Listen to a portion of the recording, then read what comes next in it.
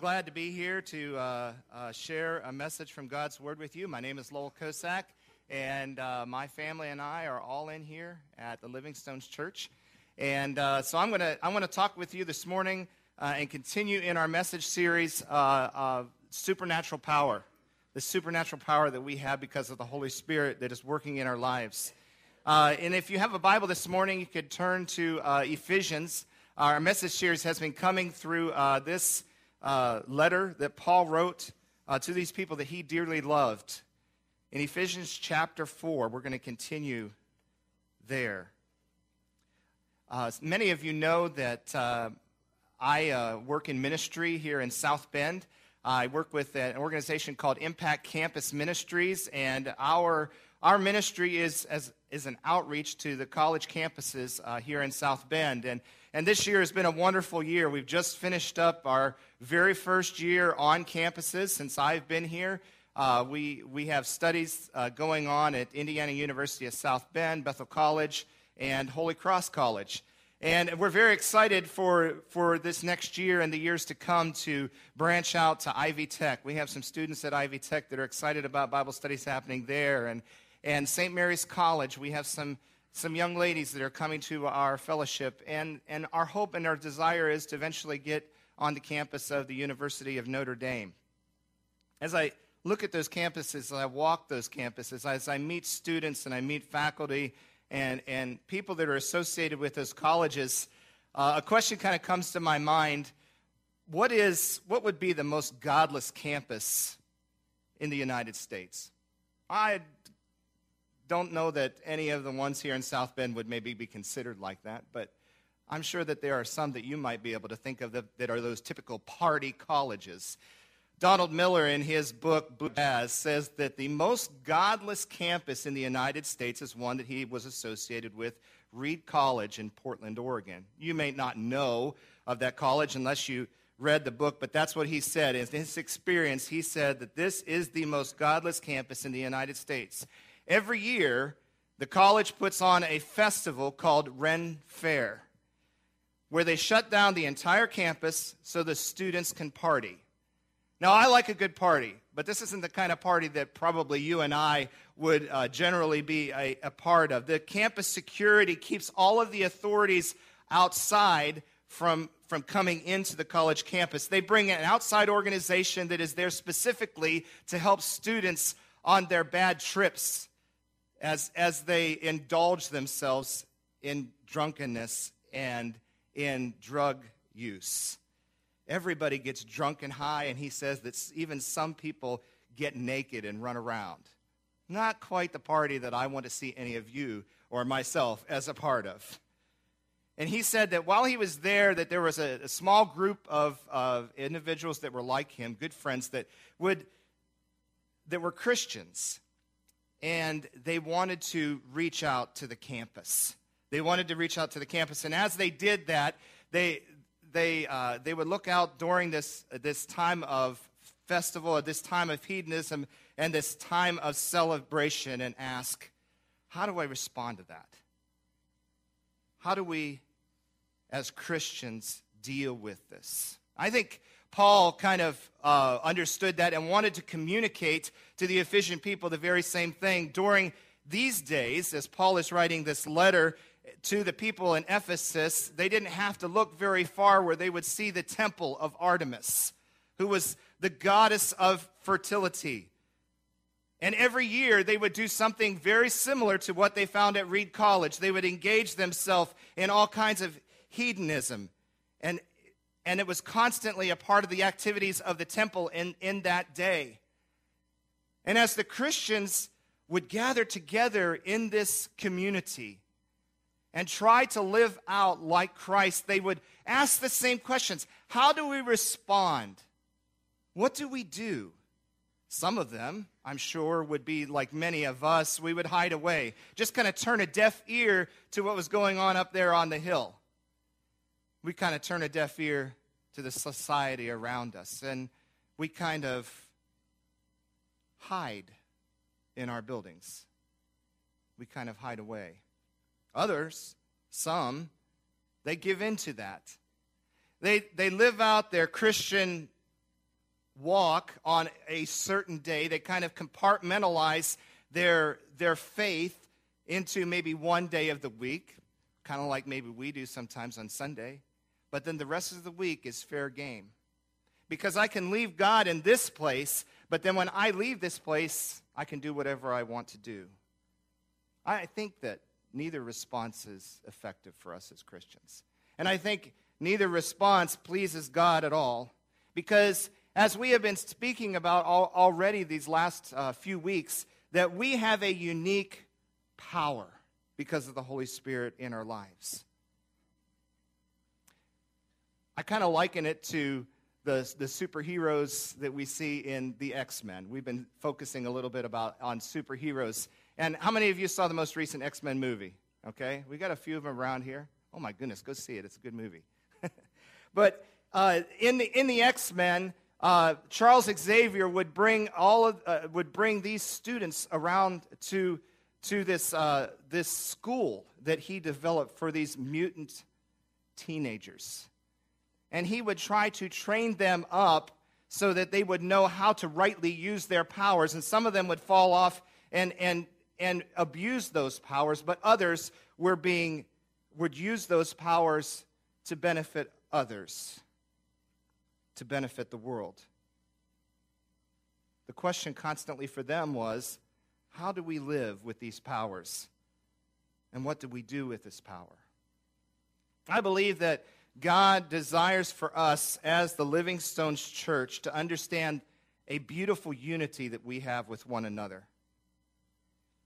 And that we will understand that more perfectly if we will permit the Holy Spirit to first transform our hearts so that we may behave as the body of Christ should. Let's look at a few verses here in chapter 4 of Ephesians. Starting at verse 20, Paul writes this: "You, however, did not come to know Christ that way. Surely you heard of him and were taught in him in accordance with the truth that is in Jesus.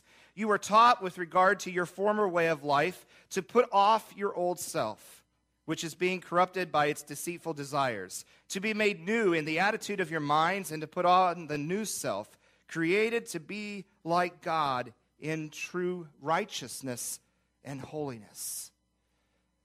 And as you look through there, you kind of see a little list, don't you? It's a process that Paul wants the people to understand, to go through. And you can write these down. You put off your old self.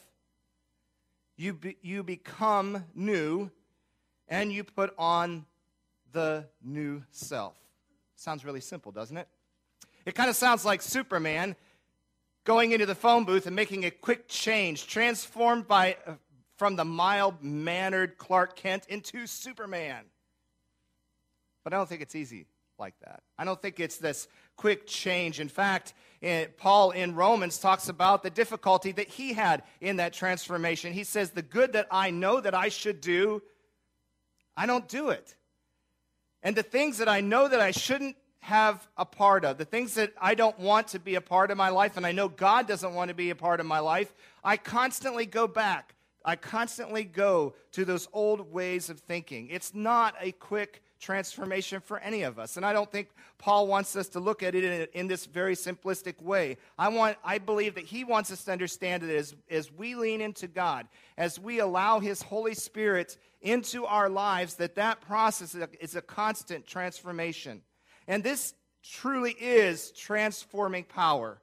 When we place ourselves in humble submission to Jesus Christ, as we have accepted his lordship and mastery upon us, and then are changed in righteousness and holiness by the power of the Holy Spirit that now lives in us. That's transforming power. That is the power, I believe, that God wants us to not only know about, but to experience right here as a body of believers. Last week, Carl showed us that God was doing what God was doing through us, that he was gathering us together as a unified body of believers. He's gathering us together, and he is transforming us and our faith. And then he is empowering us to serve so that we might know and live out the power of Christ together in this world. This unity, this oneness is unique in this world that tells us that we must be independent of one another. The question begs to be asked, then, can we ruin this unity that we have with one another? Absolutely. I think we do it all the time, unfortunately. What do people in this world truly see in the body of Christ today? By nature, I think that we struggle with this oneness. We fall out of connection with the power of the Holy Spirit because we want things our way. We want the credit. We want the recognition. We want the raises. We want the promotion. We want the strokes. And so we lie to one another to cover up who we truly are so that no one will think poorly of us. And we let anger get the best of us, and we run roughshod over everyone in our path. I know Satan is happy with that, isn't he? He has us just where he wants us when we don't take into consideration other people. And we cheat and we take shortcuts just to get by and say that we have completed a task and say, oh, we've worked so hard on this project. Give me the credit. And what we have really done is that we have given into a tremendous lazy streak that we have. I think, unfortunately, sometimes one of the traits that we can identify Christians in the world as is lazy, to not lift a finger to help anyone else out. And the outcome here is that we have nothing to share when we're lazy. Isn't that right?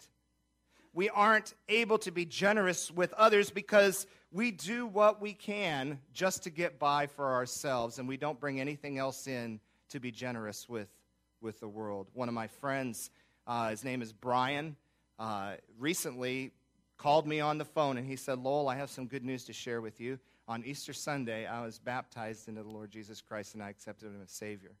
Now, I've been praying for Brian for several years. He was a part of a congregation that I was serving for before I moved back here to South Bend, and I was so blessed to receive that phone call. And the one thing that he told me was this: the thing that really changed my life, Lowell, is when I learned to give up what I had and realize that it was God's. And that was amazing to me because I don't think I've ever heard until now that someone had come to the Lord because they learned to tithe. They learned to give of all of the abundance that God had given them, to realize that all of the work, all of the effort that he put into life, that all that God had rewarded to him was given to him so that he might be generous to other people. And as he started to give to other people, he saw their lives transformed. He saw what kind of good he could be doing in his community. And it changed him from the inside out. He said, when I learned to be generous, it is there that I found a generous God.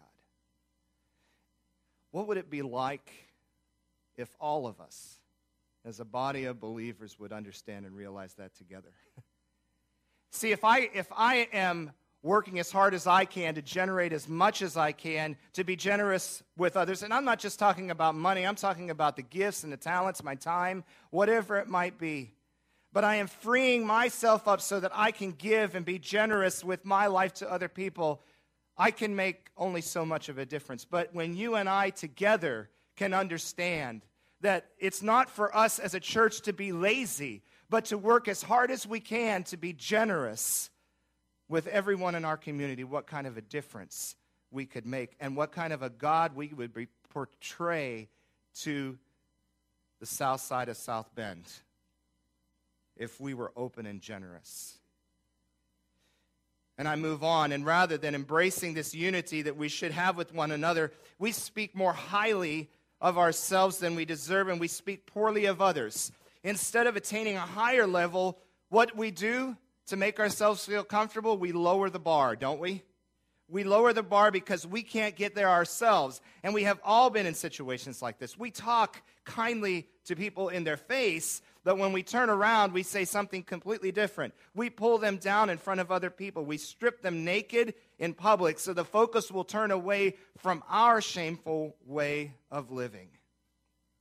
This is not God designed. God designed rather for this body of believers, this unity that we share with one another, to be one where if somebody is weak, we come alongside them and lift them up in prayer and in encouragement. And when we do that, we share a unity with one another that speaks to the world more clearly of the way Christians ought to live. And we give a good picture of Jesus.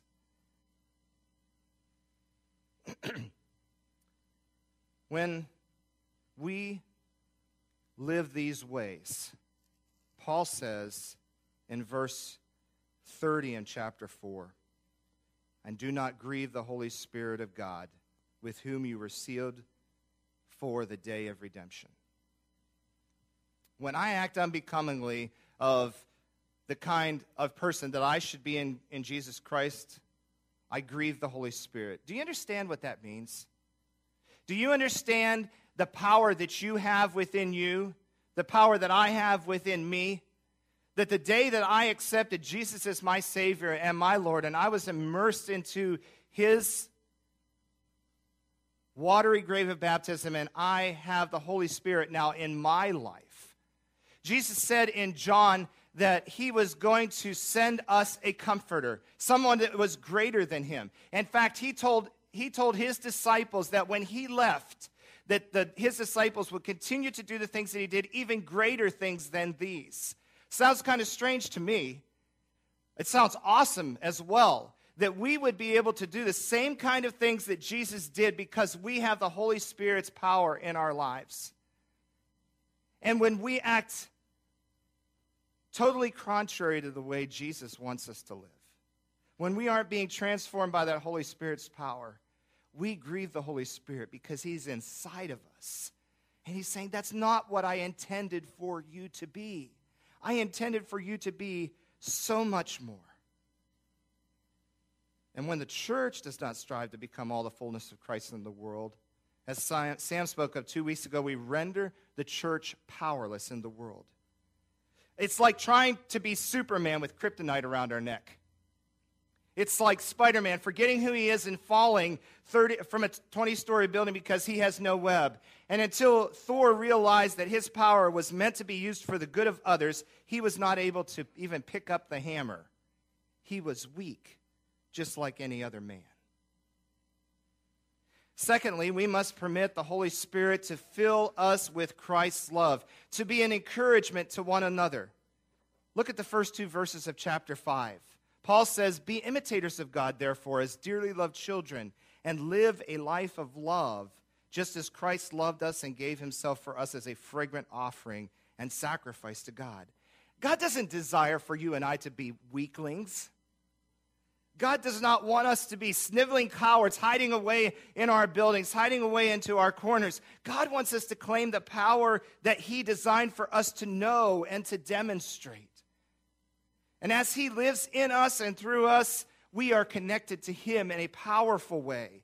We listen to His promptings and His voice. We obey His directions to make the most of each and every opportunity, even though the days are evil, and especially because the days are evil. And we go in power and must rely on the Holy Spirit to fill us. We don't just speak our words, but the Holy Spirit speaks through us, and we give testimony to all the great and mighty works that He is doing all around us because of His love. We do so, by doing so, we build up and encourage the body here at Living Stones. I think we need to reclaim the whole attitude and idea of testimony, don't we? Where we're not ashamed of what God is doing in our lives, but we are, every time that we have an opportunity to get together, we are giving praise to God because we are sharing the good things that God is doing in our lives, the character that He is building with us, the supernatural and mighty acts of God that we see all around us every day, and how that builds the body of believers. Open your mouth. Speak the name of Jesus. How do we claim this supernatural power? We find out what pleases God. And we make the most of every opportunity around us. I love the beautiful unity of the students that I work with. again, this has just been a tremendous year. And if I might share just even a little testimony of what I've seen. In my wildest dreams, I would not have thought that we would have a core group of students like we've been able to have this year. And every Thursday night, after one of our late-night Bible studies, we got together at 9 o'clock in the evening, because that's the way college students are. And I've had to change my entire lifestyle because of that. But it's okay. We study the Bible for about an hour and a half, and then about 10:30, we head out to eat. Like I need to eat at 10:30 at night before I go to bed. So we go, one of our favorite locations is to go to the Steak and Shake that is there over near the mall. And we would go there almost every Thursday night. And one of the things that I'll do when I go into a restaurant, and maybe you do the same thing too, is I usually try to find out what the waiter or the waitress needs in the way of prayer. And so I went in there one Thursday night, and I asked Abby, who was our waitress, I said, I always put somebody in my life that I can pray for. How can I pray for you? And Abby said, well, I'm a single mom, and I work 2 jobs, and this is one of them.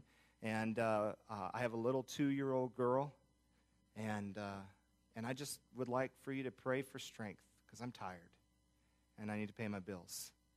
And I said, yeah, I can do that. I can do that. And I got really excited about this because I'm here with my students, and a few of them, kind of listen in here, and, oh, that's kind of strange that you did something like that. And so we got to talking, and we began praying for Abby. Every week we'd pray for Abby, and every time we went to Steak and Shake, she was there in the store, and I would ask her how she's doing. Is God giving her strength? And I believe God's going to do something with that. Well, after a while, it was I believe it was close to Christmas time. We had Abby again as our waitress, and the students started talking amongst themselves. Actually, earlier on during the Bible study, one of our students said, when you go to Steak and Shake, please be kind to the waitress that you have, and don't forget to tip them, because sometimes college students can be kind of cheap. I mean, they don't have 2 dimes to rub together anyway, but, save a little bit back so you can tip your waitress. And so after that prompting, the students decided, we want to really tip our waitress well. Wouldn't it be wonderful if we could collect a large tip for her? And so they made a little paper hat out of the mat that was there on the table, and they passed it around the table and collected almost $100. There was 20 students that collected $100 for her. It was so funny because we left it on the table, we all paid, walked out as fast as we could, but then you should have saw the students kind of peeking in the window at 11:30 at night, wondering what kind of action what was going to be her reaction.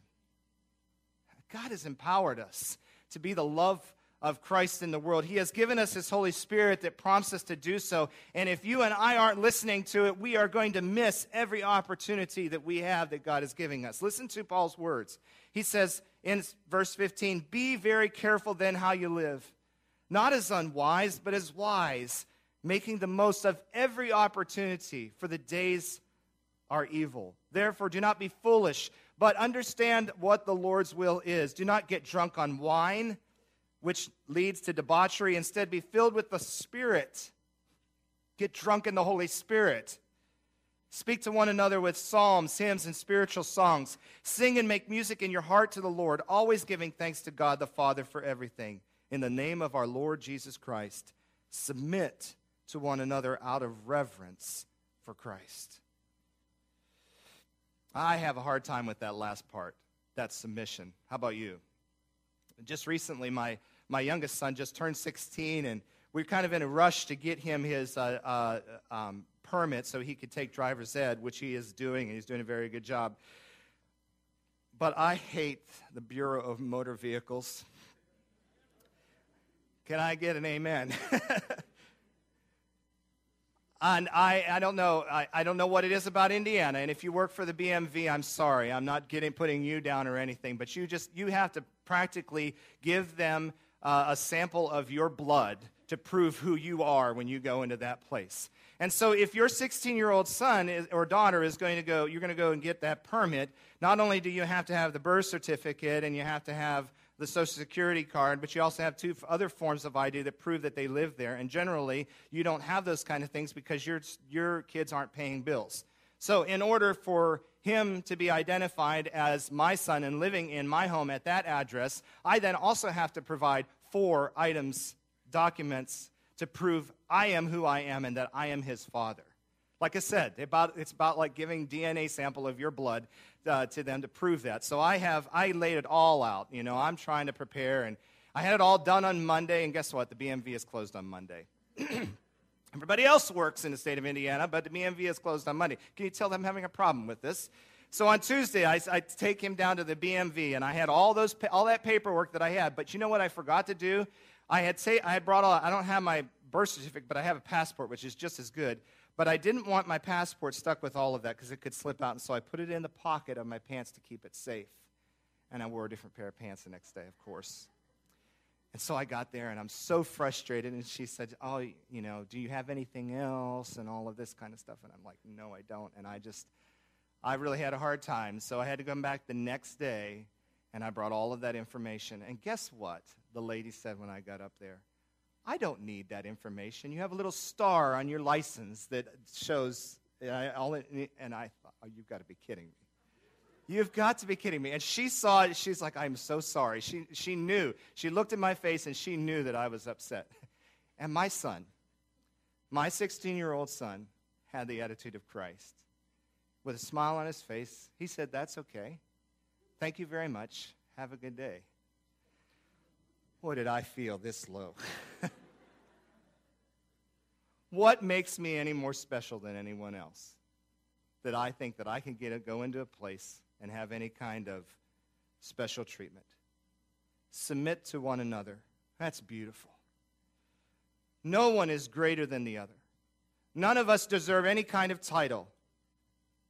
We have such a bad reputation because we act the way that we do in the world. And as a result of this transforming power of the Holy Spirit, our lives are changed. And the proverbial pecking order is taken away that we have become so accustomed to. Instead, it becomes easier and gives us great joy to submit to one another in love. Our marriages become stronger because we take on the example of Christ to become one body. The two shall become one flesh. It is no longer my interest over the other person's interest, but our interest together. And honor is restored in our home and may be discovered in our home within the family as we give and receive discipline in love. We understand that God provides work as an opportunity to show love and respect. And rather than looking at our job as a necessary evil to make ends meet, we see that God has placed us in those positions of work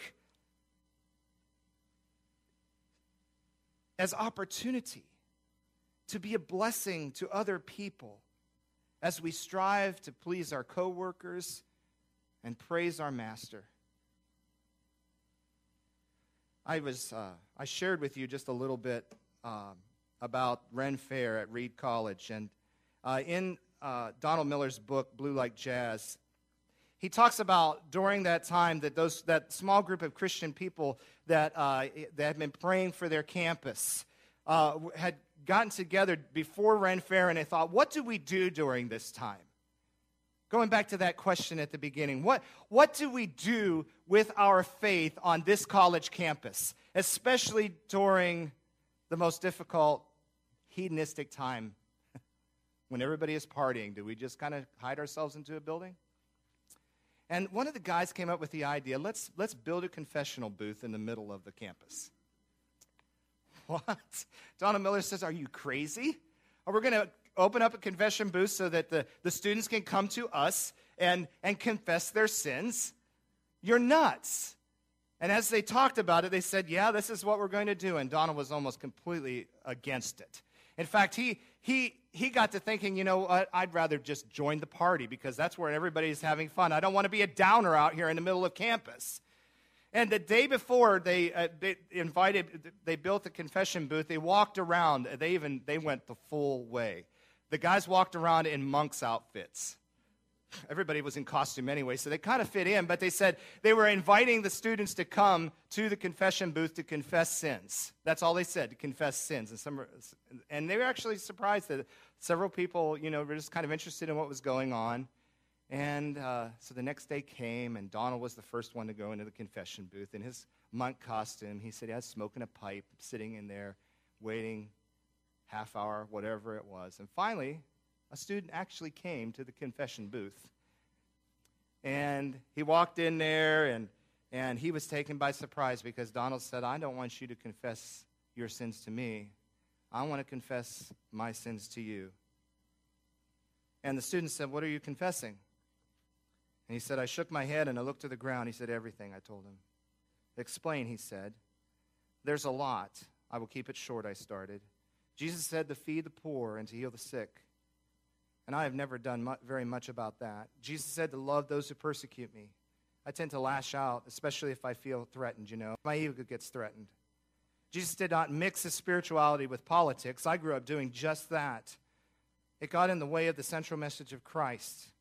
I know that was wrong. And I know that a lot of people will not listen to the words of Christ because people like me who know him carry our own agendas into the conversation rather than just relaying the message Christ wanted to get across. There's a lot more, It's all right, man, Jake said, very tenderly. His eyes were starting to water. Well, I said, clearing my throat, I am sorry for all of that. And Jake said, I forgive you. And he meant it.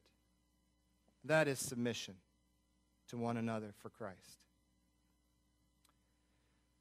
That we were willing to put ourselves in a position equal with other people in the world, to lift them up and encourage them. That we as Christians in the world, we don't have any kind of special privileges here, save that we are empowered by the Holy Spirit to have an impact in the world.